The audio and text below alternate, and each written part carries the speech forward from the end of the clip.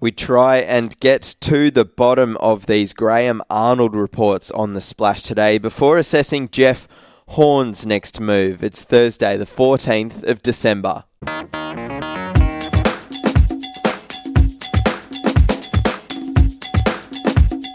Yeah, welcome into the Splash. I'm your host, Phil Pryor. The UK's Sun has broken explosive allegations of match fixing, connecting to the third Ashes test, which is now underway in Perth. And this story is still well and truly unfolding. It's been the biggest on the foxsports.com.au website today. The ICC has launched an investigation. Cricket Australia's James Sutherland has come out and addressed the media, effectively calling BS on all of this, but still so much to play out as this story develops, and we will look to try to uncover more on the Splash tomorrow. But still plenty else going on in the sporting world. Of course, the third Ashes test in Perth is now underway, and I would invite all the Splash listeners to head to the website for updates on all the match-fixing stuff, as well as updates on day one of this Ashes test, which has provided entertainment in the first session. As I mentioned off the top, we're also going to cover Jeff Horn's latest victory in the ring and what it means for his career moving forward. Liam Fitzgibbon on the Splash a bit later to chat about that. But first up on the Splash, I've grabbed Adam Peacock into the podcast bunker very briefly. Kidnap me. Where am I? Who are you? Yeah. Who am I? Exactly. Well, and who's Graham Arnold? Exactly. Socceroos boss, according to some. Who is the Socceroos boss? That's the big question after reports supposedly came out on Fox Sports News 500's Bill and Boz program yesterday evening, saying that at that point in time, Graham Arnold had already been handed somewhat of an ultimatum by the FFA. The job is yours, but you have to take it now, and there are no second chances. Do you believe this report, firstly? No.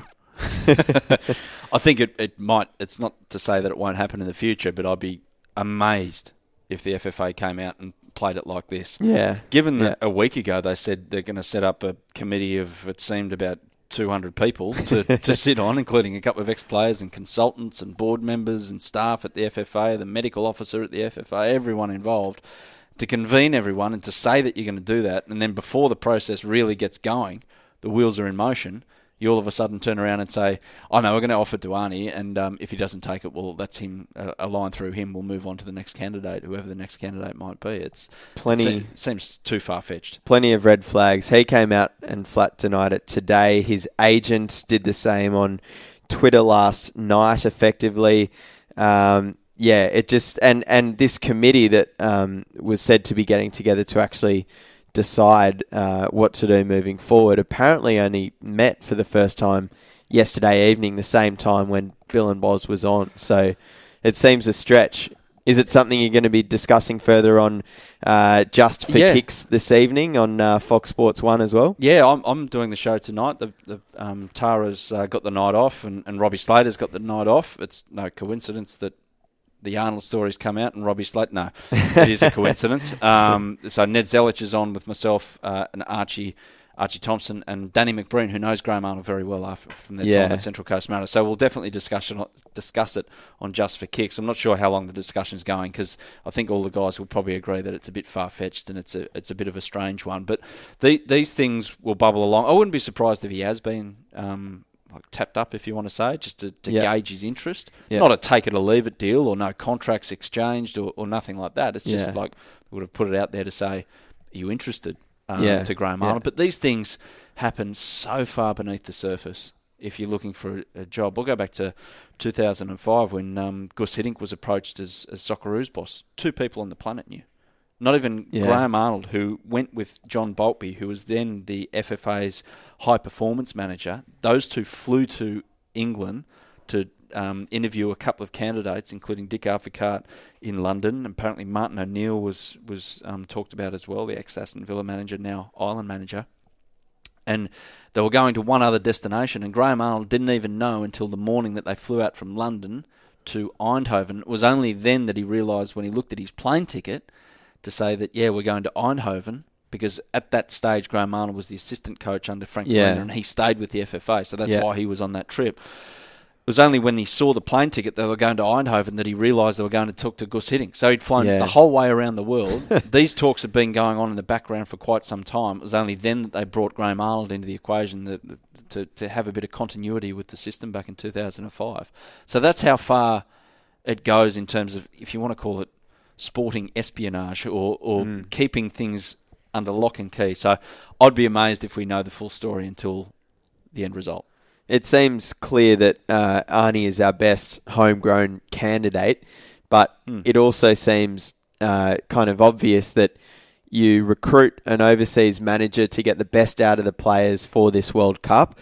Let Arnie run out the season, the A-League season, with this firing Sydney FC team, and then bring him on after that, no? That would be the common sense approach, but sometimes common sense and football or sport get to a fork in the road and they take the two different directions and they split up. So I wouldn't be surprised if anything happens with Graham Arnold or whoever takes the job. But yeah, I'm with you. That looking at it from the outside, it would be probably safer for Graham Arnold to do that, to let the international take the job. But in saying that, that's what happened last time after 2006, and they just tread water. And once Gus left, they didn't really appoint anyone. They gave Graham Arnold the go at the Asian Cup. Didn't work. He got a bunch of players that were wrecked by the time, and they didn't get the most out of those players, but they were wrecked. They'd played 4 consecutive seasons without a break in the off-season. By the time they got to the 2000 Asian Cup, they just went, what? Graham Arnold actually said to the hierarchy of the FFA at the time, I want to take the Olympic team to give them exposure to international competition before taking them to Beijing in 2008. And the hierarchy of the FFA at the time said, no, get stuff, you're taking our best players. Best players didn't want to be there, as he said in that famous interview. It just all turned pear-shaped.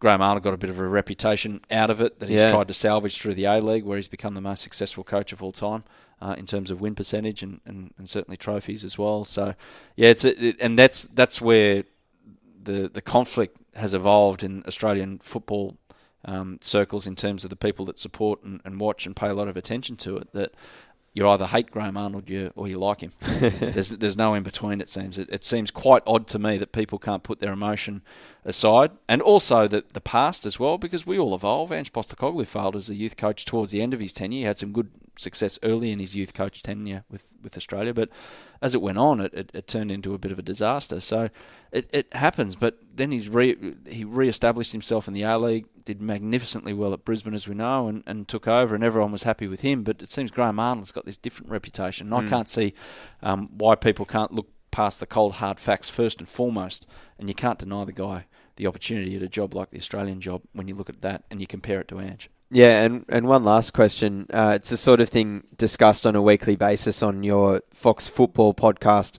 which I would highly recommend to everyone out there as well. But for the more casual football fan, talk to me about Arnie Ball, because that's one of the other bits of criticism going towards him in terms of him possibly taking over the Socceroos job, is they don't want to see the Socceroos playing Arnie Ball at the World Cup.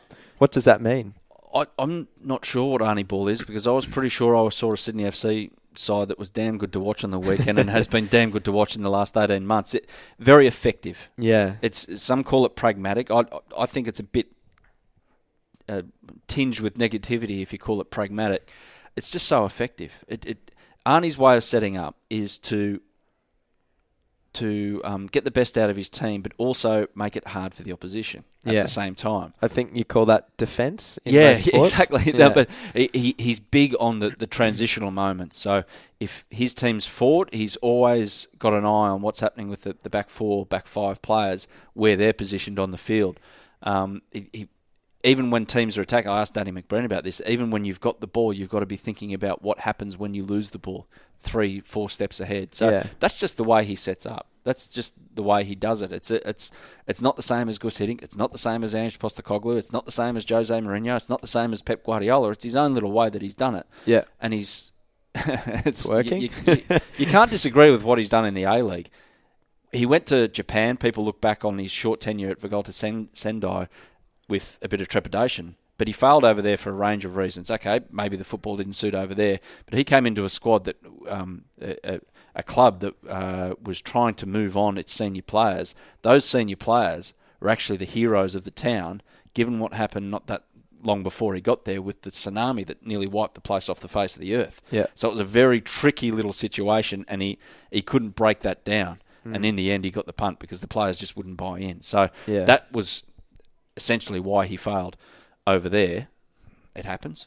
But he's come back here and proven himself with Sydney FC. But Arnie Ball, it's a bit of a misnomer.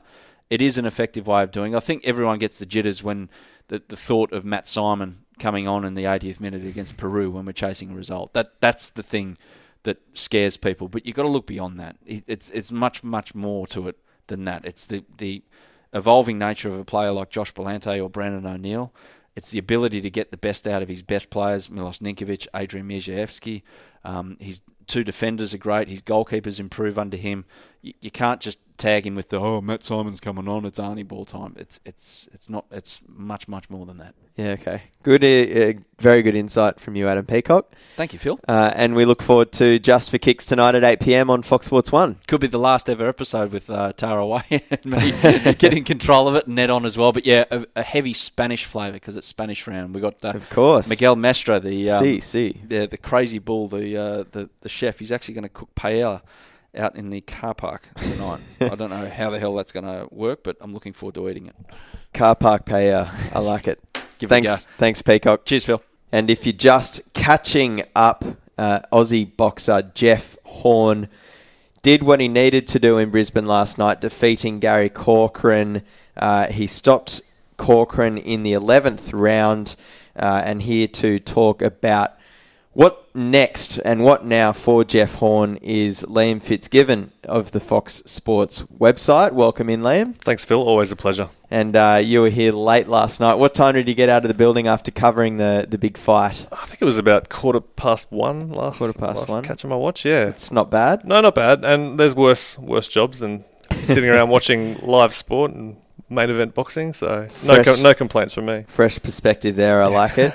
How did you enjoy the fight? You're a keen boxing fan yourself. Did you think it was a good spectacle? I did, yeah, and I think it lived up to what most people expected, given both guys' styles, very aggressive front foot kind of fighters, and I think it was really entertaining and probably more of a match than people probably anticipated in terms of the early rounds with Corcoran really taking it to him. And I think a few people would have given him a sniff of an upset in those early rounds as well. So, no, it was great. And, credit to Horn for gradually sort of wearing him down over the rounds. I think his class shone through in the end there. Yeah, and as you say, that's what people were expecting with the sort of the gap in class. Was an 11th round stoppage enough? What does that do for his reputation now, particularly from those that aren't yet Jeff Horn believers over in the States? Yeah, it's a tricky one. I think probably a negative for Horn is it kind of showed us what we already know about Horn, who's sort of a scrappy fighter, not technically pretty to watch, you would say, and definitely some flaws in there. Yeah. But you got to give him credit. He definitely showed again his sort of fighting spirit, ability to just keep going and stay composed as well. I thought that was really impressive last night. He never, for a bloke under as much pressure as he must have been under, he never really hit the panic button. But in terms of how he came out looking, I don't know if you saw some of the US reaction this morning, and I don't think he necessarily blew anyone away. No. And particularly in terms of that likely or possible matchup with Terence Crawford, there was quite a bit of negative press from across the Pacific, people saying he's going to get annihilated, and it's going to be pretty ugly if that bout goes ahead. Yeah, a lot of the boxing experts out there are definitely saying that Terence Crawford, this unbeaten American fighter who's considered one of the best pound-for-pound fighters in the world, is, again, a class or two above Jeff Horn, yet Horns are one with a belt in this division that has plenty of reasons to for Terence Crawford to be interested in a fight. We've already heard promoters and managers coming out and suggesting a Vegas Crawford-Horn fight may occur in April. Where are those sort of negotiations at versus any other avenues for Jeff Horn, which would obviously potentially include here on home soil a fight with Anthony Mundine? Yeah, so strictly speaking, that is the next fight for Jeff Horn.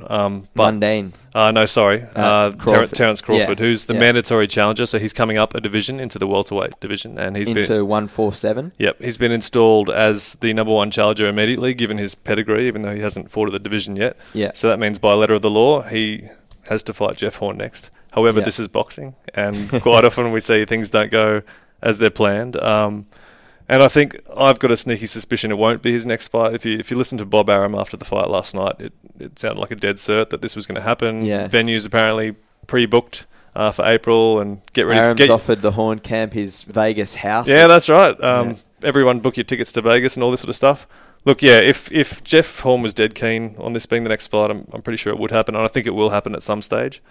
But a lot of boxing kind of experts would suggest it might be a bit of a foolish move for Jeff to rush into this one, given how good Crawford is and how quickly it could probably bring him down a rung or two. He's on a great run. He's kind of enjoying this fairy tale story. Maybe it is smart to go looking for another squeeze easier some more fight. Cash. Yeah, that's it. Make the most of it while you can. Like, who's to say? We're not ruling him out of beating Crawford, but definitely can make yourself a bit of cash.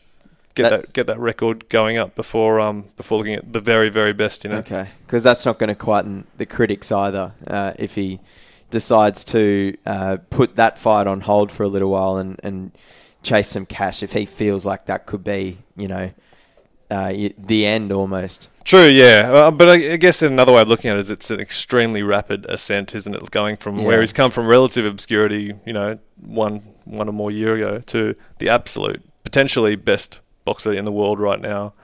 So I don't think you could blame him maybe for stretching it out a little bit, but definitely if he wants to be remembered how I imagine he does, it's a fight he's going to have to take in the near future to prove himself against the best. How hard will Terence Crawford be pushing for this particular fight, do you think? Because there are probably other fighters out there that he could target and collect a bigger payday potentially. Yeah, he'll be pushing for it, and it's his given right at this stage. So if it doesn't happen, he'll be seeking compensation so you can pay off a fighter. So there was actually an interesting comment from Horn's manager this morning about a Manny Pacquiao rematch perhaps being the next fight. Yeah, and if that was the case, then Crawford would have to be compensated. Yeah. Okay. And you mentioned before the other possible bout, which is gaining a bit of steam, is the Mundine All-Australian battle.